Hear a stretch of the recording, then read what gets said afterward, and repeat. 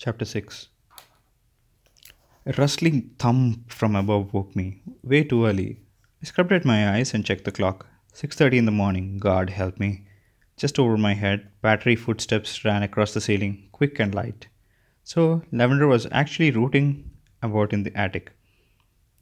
She spent the last couple of days roaming around the town with the Darien boys and playing on my old laptop, but this morning was her last chance. It sounded like she was taking it. I found the attic irresistible when I was a little kid. I spent the earlier, cooler hours of my long summer days trying on feather hats, the old lace wedding dress, or digging in the sewing table with its box of thousand unsorted buttons. I jumbled things about as I played, dumping a shoulder padded 40s suit into a sea of whalebone corsets, mixing ledgers from 1890s with sweater vests and sci-fi paperbacks from my father's childhood. Knowing Lav, she was probably resorting everything by time period or color. At least she was exploring while she could. At 10 a.m., the estate sale I had hired from Montgomery would be here to begin the assessment. I groaned and pulled the pillow over my head. Sorting the attic was a job for Hercules, and even he might have to call in the rest of the Avengers. Lav and I could not do it alone, even if we had 3 months and a backhoe. The main section took up almost the whole floor, tight aisles winding up like maze through mishmash piles of junk and heirloom worthy prizes. The narrow back room under the eaves were worse. In it, boxes and chests and wardrobes have been piled 6 deep with no aisles at all, packed literally to the roof with clothes and papers and furniture and books. I'd always been told to stay clear of that back area, lest I pulled out a wrong piece of keepsake Jenga and topple everything down and smash myself. I disobeyed enough to know that there'd been a full set of Jane Austen in the crates right by the door. Persuasion, the book, held the power of powdery remains of pressed flowers, a remembrance of love gone wrong or right. Either way, they'd been dry bones when I found them and were probably dust now. I'd put persuasion back, and the flower oils had wrecked at this print, so on the pages where they had been laid to rest, the story was unreadable. I'd hired the estate team to help sort trash from treasure and to let Birch claim the things that mattered to her most personally while she still remembered. It was also a message telegraphing change. Like assisted living brochures, I had them printed out like the speaker phone calls with Watty's sons. Oh, but this is going to be an ugly day. My little ladies were not going gently into the good nursing home. Watty fought me every living minute, and Birchie on and off as she was able. Today would be the same, but squared. No, cubed. They had a lot of weapons in their crafty arsenal: innuendo, barbed asides, appeals to reason or pity or nostalgia. Birchie especially excelled at soft reproach, looking wounded yet so forgiving at the same time. When she was on point, and the look landed at my chest and pushed in a long skewer of sorry feeling that ran all the way through. It hadn't changed my mind though. I had a lengthy talk with Dr. Petrie, and he backed my decisions. He'd been concerned for some time, but the HIPAA and Miss Watty had his hands pretty well tied. Rachel had emailed me a couple of Norfolk facilities with spotless reputations in memory care units. I had held off booking travel until Watty and her sons decided that she'd be touring the facilities with us. Sam wanted her to move to Houston near his family, but Stephen insisted that it was Watty's choice. I thought in the end Miss Watty would want to stay with Birchie, though as far as that she only reiterated that neither of them are going anyplace, thanks muchly. The role reversal, setting rules for women who half raised me, made me so sad and uncomfortable that I spent a lot of time hiding in my room, saying I was working. Which I was, as long as we could agree on working, meaning doodling endless violences on scratch paper and not having any ideas for the prequel. I curled up tighter underneath the covers. Closing down the house itself would be easy when we came to that point. In the 1870s, houses have been built to last, and in this one, entropy had never allowed to gain a toehold. It was so tidy I could pretty much throw out the milk and eggs, cover the furniture, and call it closed. Updated double storm windows gleamed clean behind crisp shears. The furniture was old fashioned, but not actually old. Anything that began to sag or wither was banished, usually to the attic. And therein lay the problem. I was now even more snuggled up under the stacked, unsorted weight of 140 years of worth of Birch family history. I was loath to get up and begin this day, but Digby had no such hang up.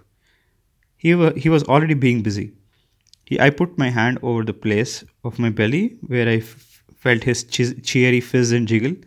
I pressed down, but at 17 weeks, I could only feel him moving from the inside. I heard the familiar creak of the door between my room and Lavender's. This room had once been my father's. His glow in the dark star decals were still all around the ceiling, and the tower room had been his playroom. I made my gummy eyes open and pointed them to the doorway. Lavender froze midway, tiptoeing my laptop in her hands. Good morning, I said, surprised to find her back downstairs and already playing on the computer.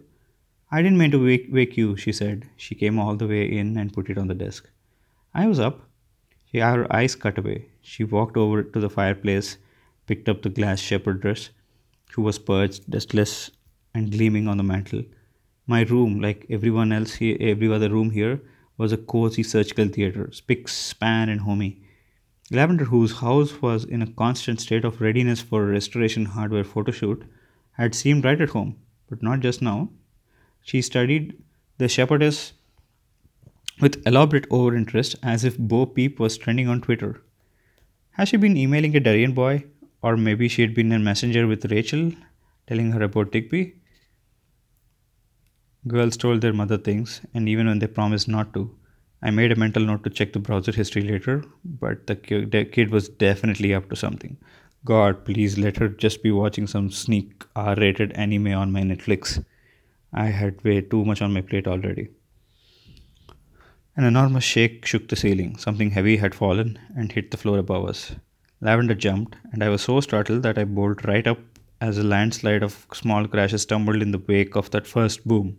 What the?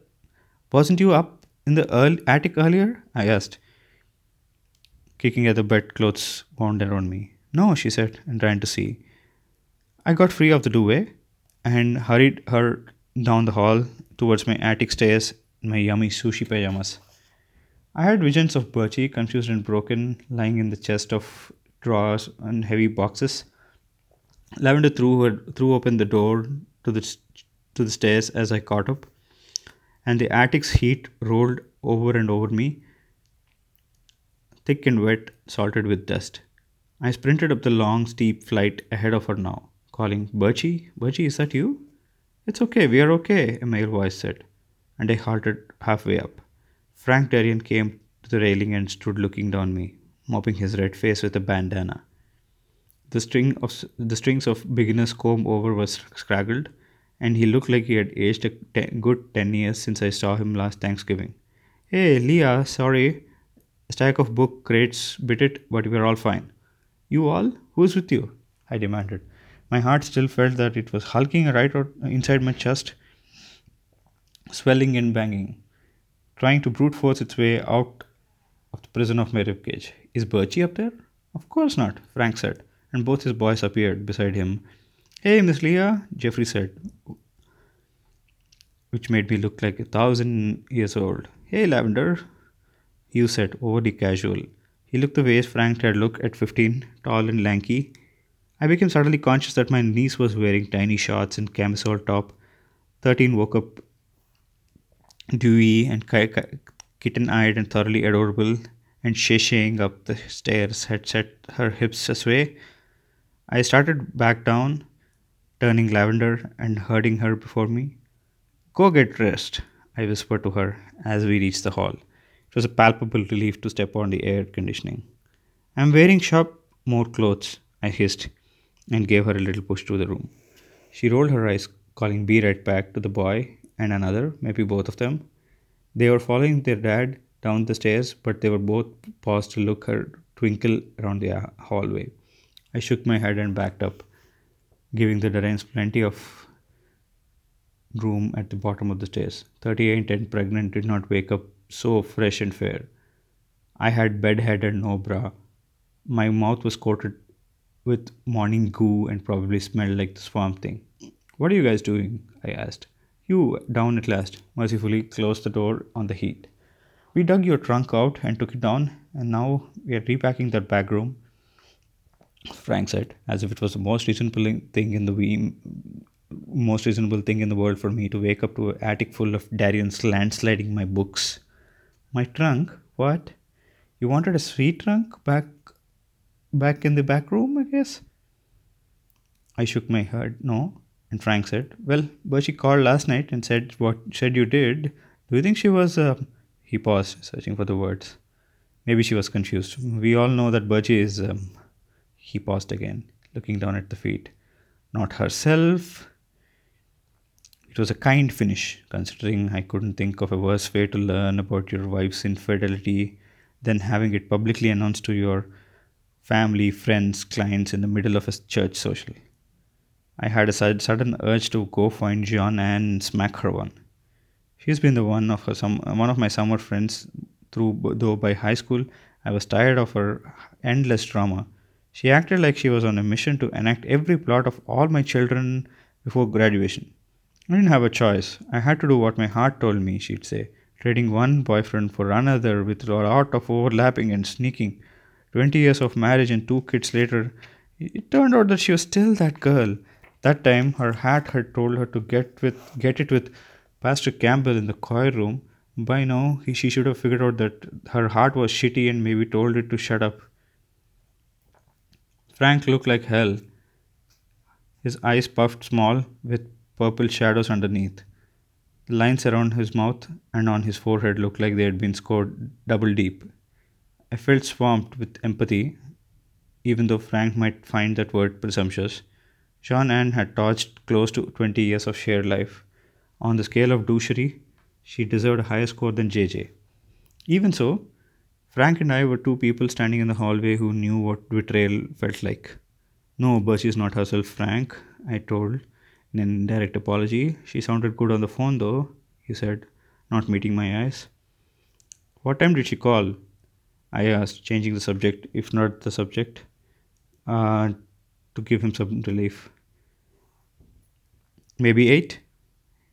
I frowned. Had Bertie snuck back in the bed to call him? Was Watty with her? Yeah, on speakerphone. You know how they do, like always. Maybe they know what they meant and whatever in the trunk was a surprise? I didn't think so. Not a nice one anyway, considering our constant clash of wills for the following days.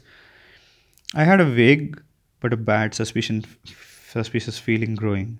Excuse me, Miss Leah, Jeffrey said and squatted past me, Hugh in the wake. Dad, can we go down? Smells like the rolls are ready. Once he said it, I noticed it too, the yeasty, sugared smell of Watty's cinnamon rolls drifting up from the kitchen. She must be she must be up way before dawn. They had to rise twice and bake for 40 minutes. Sure, Frank said, but afterward, you're going to help me restack the boxes. They clattered down the hall, and Hugh paused at Lav's door. He gave it a casual rap. Yo, Lefty, come have breakfast. Lefty? Lavender? Now in a cartoon t shirt and the tennis shoes came out, and they galloped downstairs to eat 1,000 calories in buttery and sugary carbs that would slide right off their adolescent bodies. Nature's wonder. How are you holding up? I asked Frank once they were alone. She shook his head as if I had asked a yes or no question, and he gave me a sad, cynical smile that my heart broke for him again. He was such a decent person, so good to my grandmother. In summer, he sent his boys down to mow her land. He acted as a man in the house when the porch light went out or the doorbell stopped working. Now he was up in the 1,000-degree attic heat before the workday started, moving boxes for two old ladies who had blown up his marriage in front of his whole church. How were the boys doing? I asked. Frank didn't answer for a second. His tired eyes searching my face, looking for some shade of Schadenfreude or gossipy interest. I hoped he wouldn't imagine it there. I asked because he was our family friend and because he was fresh broken from the way I'd felt cracked my whole adult life. Frank must have read me right, but his guard dropped. His shoulders slumped, and the dark pits of his eyes told me how hard he was working to keep himself together. He said, "Hugh, shut down. I had no idea, Jeffrey. She's young. He can't hide how hard he's taking it. Watching him try, it breaks my heart." "God, Frank, I'm so sorry," I said. I knew from Lavender that boys were staying with him at the house. They had been able to see their mom for a couple of times, walking over to their grandma's where she was staying, a half mile away from the square. "Have you talked to Janan and all?" he asked. "Yeah, I'm trying to be civil, even though she's seeing Campbell. They fell in love, apparently. Martina Mack, God bless her black hole heart, came by with burnt chicken casserole and the Cheerios. Of course she did. She dropped by there with a melted carrot cake to tell me her aunt's endless and agonizing death from Alzheimer's. I wouldn't let her in, but she shouldered into the doorway and gave me every awful detail. No one on the porch in this planet had ever so thoughtfully relished a dead aunt. We shrugged simultaneously, with a wary acceptance of the small towners towards their homegrown horrors. I added, "If it helps, she also told me that the church fired Campbell. Adultery from the associate pastor was not a big congregational moment morale builder. Yeah, I couldn't set foot in that church otherwise. In some ways, it's bad. I'm scared she'll move away with him. I'm telling everyone who listens that I'm fine, it's fine. I keep reminding folks that she's hurting too. And believe me, these words taste worse than Martinez casserole, but I have to. I don't want her driven away out of town. I mean, I do, on a rail, but coated in a little tar, some feathers." He smiled, wry and weary. "But if she goes, she'll try to take the boys, and the law leans towards the mother. And I'm not letting that happen. I can't. I have to think about them now and not strangle her." I swallowed, a lump in my throat grown even thicker. But this was what my fatherhood looked like when it was done right from the beginning. I wouldn't know. The Birch line had bad luck with fathers. Birchie was the last for us to have all the way through the adulthood. I had Keith, and he'd been a great stepdad actually. He loved me a lot, but I still called him Keith. I never called him Dad. Once, when Rachel and I were very little, still in preschool, Keith had been playing dollhouse with us. "No rocket chair goes there, Daddy," I said. I didn't even notice I said it. In the next breath, Rachel launched herself into me, punching and screaming. She'd bit my shoulder hard enough to make me bleed. Keith had to drag her off, still flailing. My mother came running as Rachel and I both burst into tears. She stopped into the doorway, fluttering and flapping and saying, "What happened? What happened?" I stopped crying first. Rachel sobbed and heaved in Mom's arms the whole time Keith was dressing the bite. Hard, racking sobs that ended when Keith finished and went to hold her. I never called my stepdad anything but Keith again. Remembering, my hands went to cover Digby. Now the third fatherless Birch generation. "You're doing the right thing," I told Frank. "Yeah, and thanks for listening. I can't say this stuff to most people, you know. It'll get around." Frank straightened, manually moving his shoulders back and down, as if they were relifting a burden. "I need to get home. Louis Gaines coming by at 9 to write her nephew out of her will again. That's why we came to get your trunk so early. Sorry we woke you." I'd forgotten the trunk. "Where'd you put it?" "In the den. Waddy wanted us to load it in your car, but I told her we'd go do that on the way out." My suspicions were good and roused. I turned to the stairs and said, "Let's go and see what the little old lady stealth brigade is up to, considering they had hidden Birchie's illness for so long." I couldn't imagine what it was when I was going to, or whether I'm going to like my new plan so much. Frank began to answer and then stopped. He tilted his head, listening. A car engine had started up opposite, so close that it had to be coming through the driveway. "What the hell?" I said. "Is that your car?" he asked. Then shook his head no, as if answering his no question. "It had to be, though. The only car parked there was my rental, but no one downstairs had any business driving. I was 38 and pregnant, but I took the stairs in the old, fast slide and leap like I used to when I was a kid, and skidding down the banister. I sprinted through the den where Lavender was sitting between two boys on the sofa, my computer on her lap. They were all peering into the screen and eating cinnamon buns. They looked up at me with startled, sugary faces as I thundered through.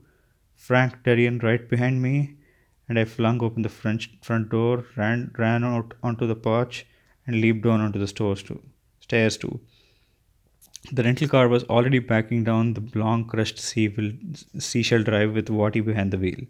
Birchie sat in the passenger seat. I could make out the hunched shape of large chest blooming in the back. Watty must have had the boys moved when Frank and I were talking. Stop, stop, I yelled, running barefoot onto the wet grass on the lawn. Watty didn't have a driver's license for years and for damn good reasons. Where did she think she were going? Watty's eyes met mine.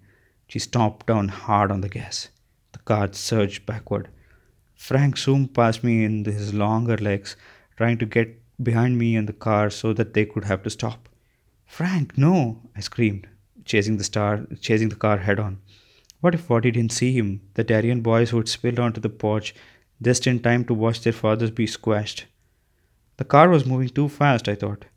Frank wasn't going to make it. Watty's eyes were still locked on mine, and she lost the angle she came at the end of the drive. The back left tire cut into the yard, and the car bounced and jerked.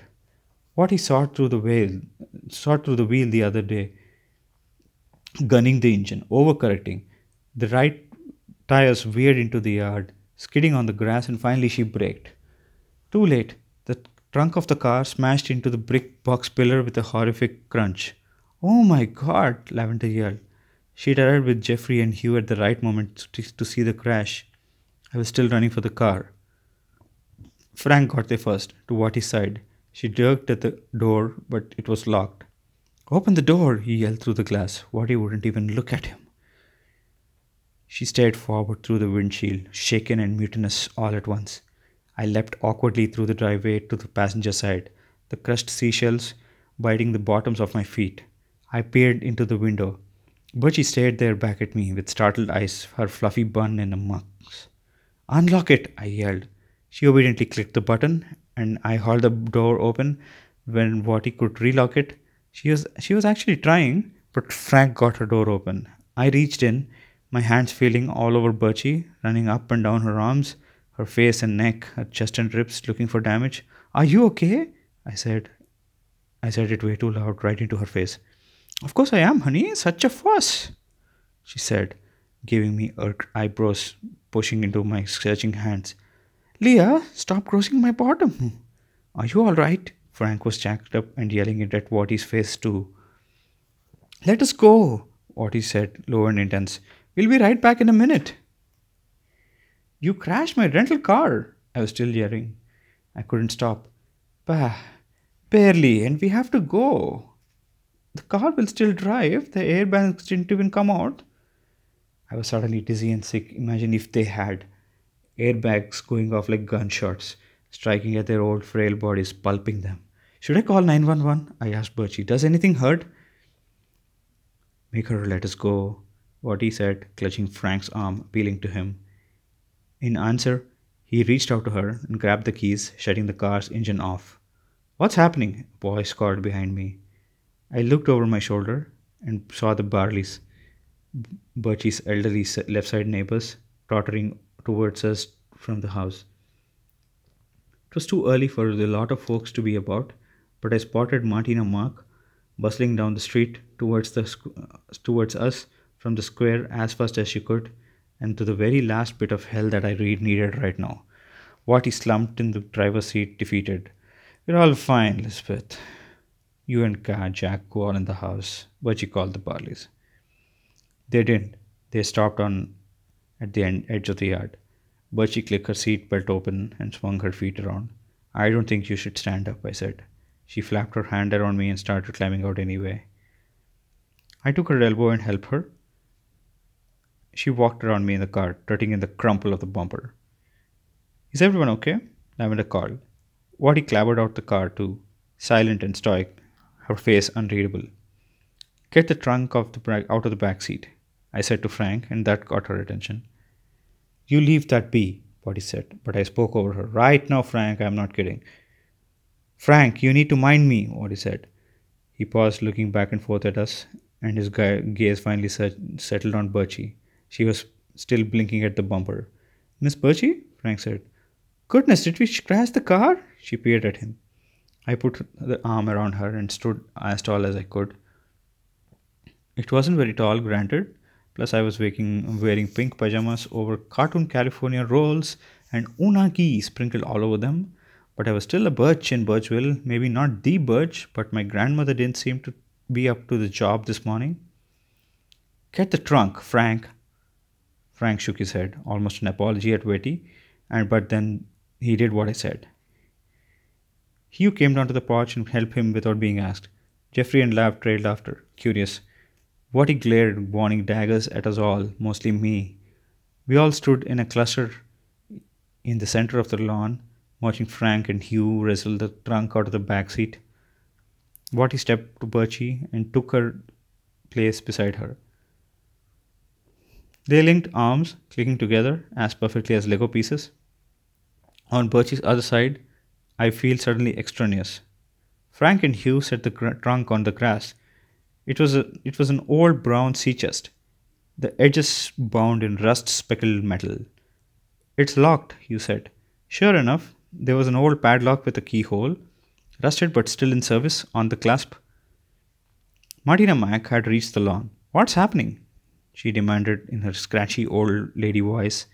Don't you dare trample my grass, Martina Mack, but she ordered.